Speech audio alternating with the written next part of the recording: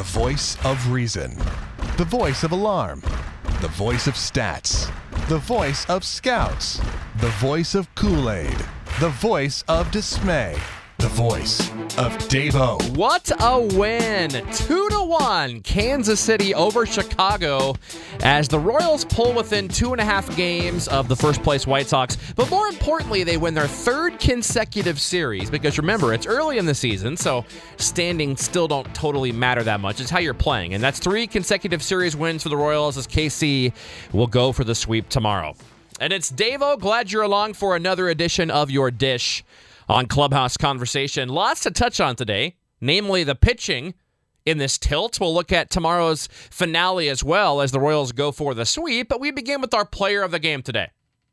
And there was 3 options, a couple on offense, Lorenzo Cain and Jarrod Dyson, and I guess you could say 2 pitching-wise. Danny Duffy was obviously fantastic, giving the Royals 4 1/3 shutout innings. But to me, the player of the game is an unlikely guy.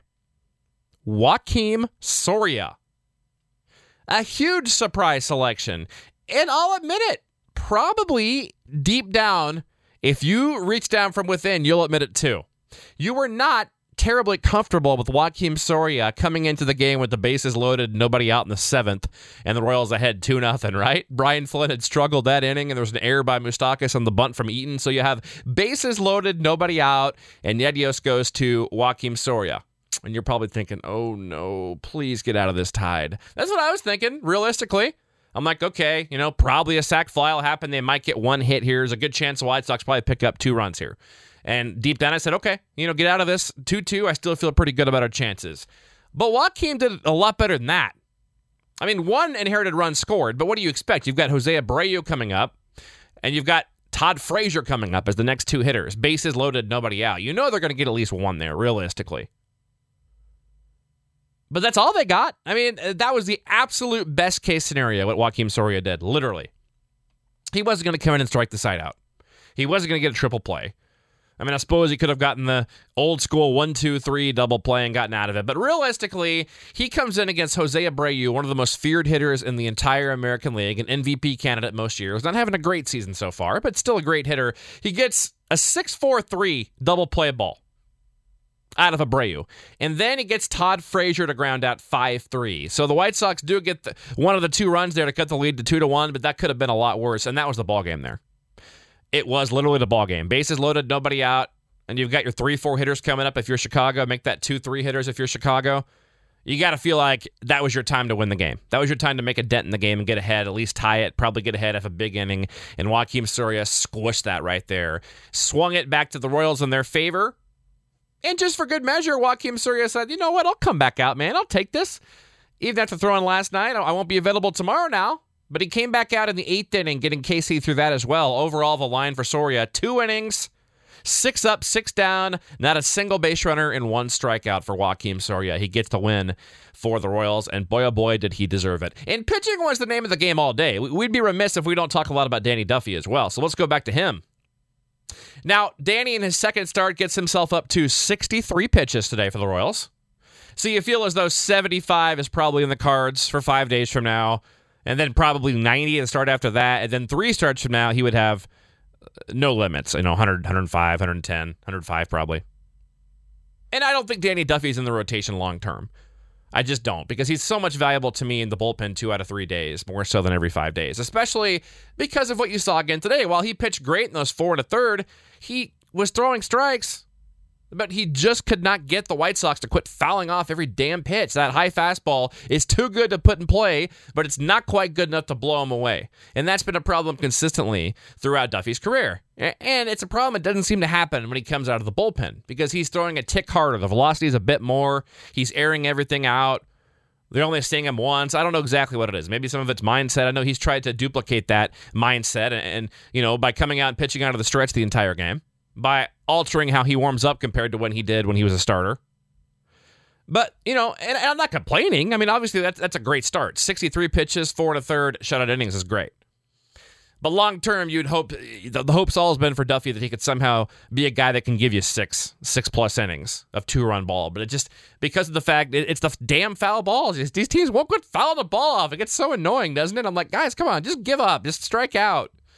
But yeah, Duffy was great. 4 1/3, no runs on 4 hits, 3 Ks, no walks, hit 1 batter, elevated that fastball, did a great job. Peter Moylan, a guy that's been very intriguing, was absolutely lights out if you look at the numbers down at Omaha before KC called him up. I thought he was squeezed a bit in this one.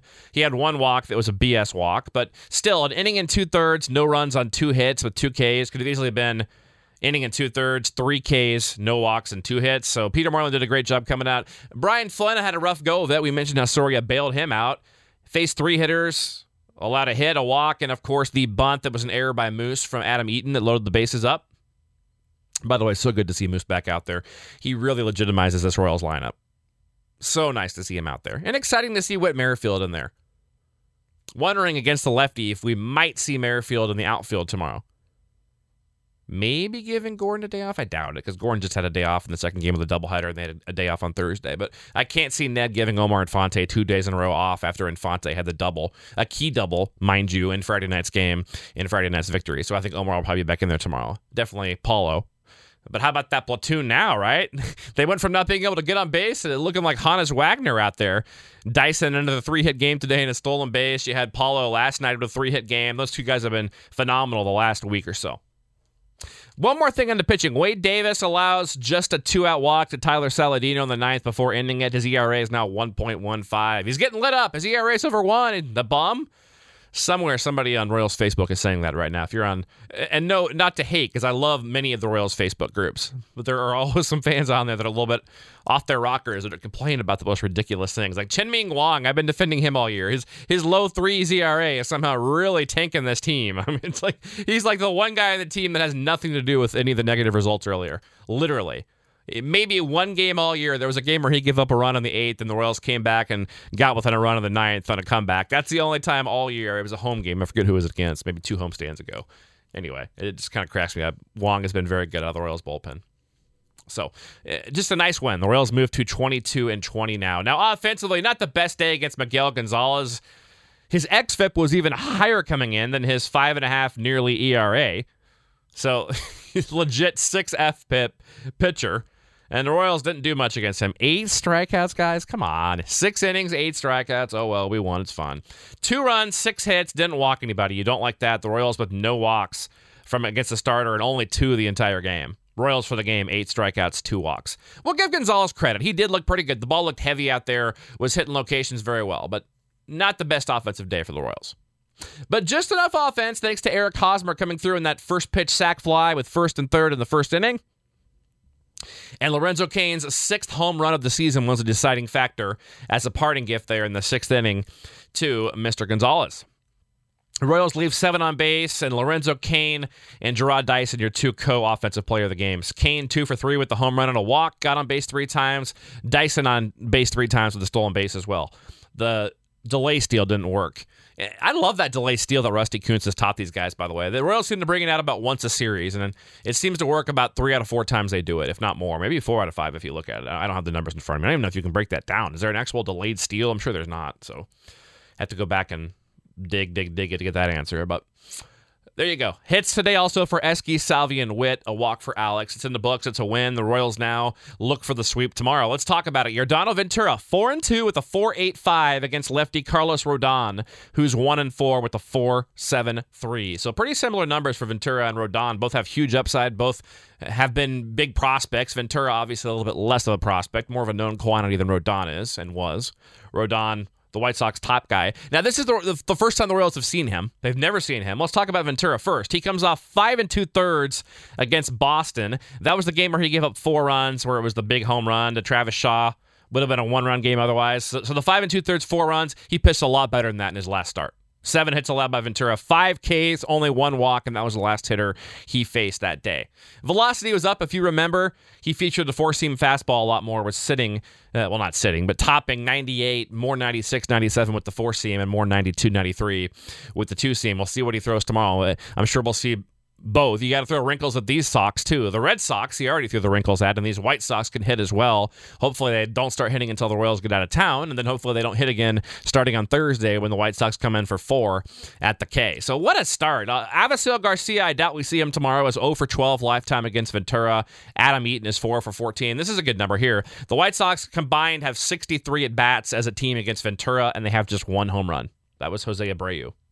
And those 63 bats, and he's 2 out of 7 against Ventura. Hopefully I didn't just jinx him by saying that. If I did, I'll punch myself in the face tomorrow for you, so don't worry about that.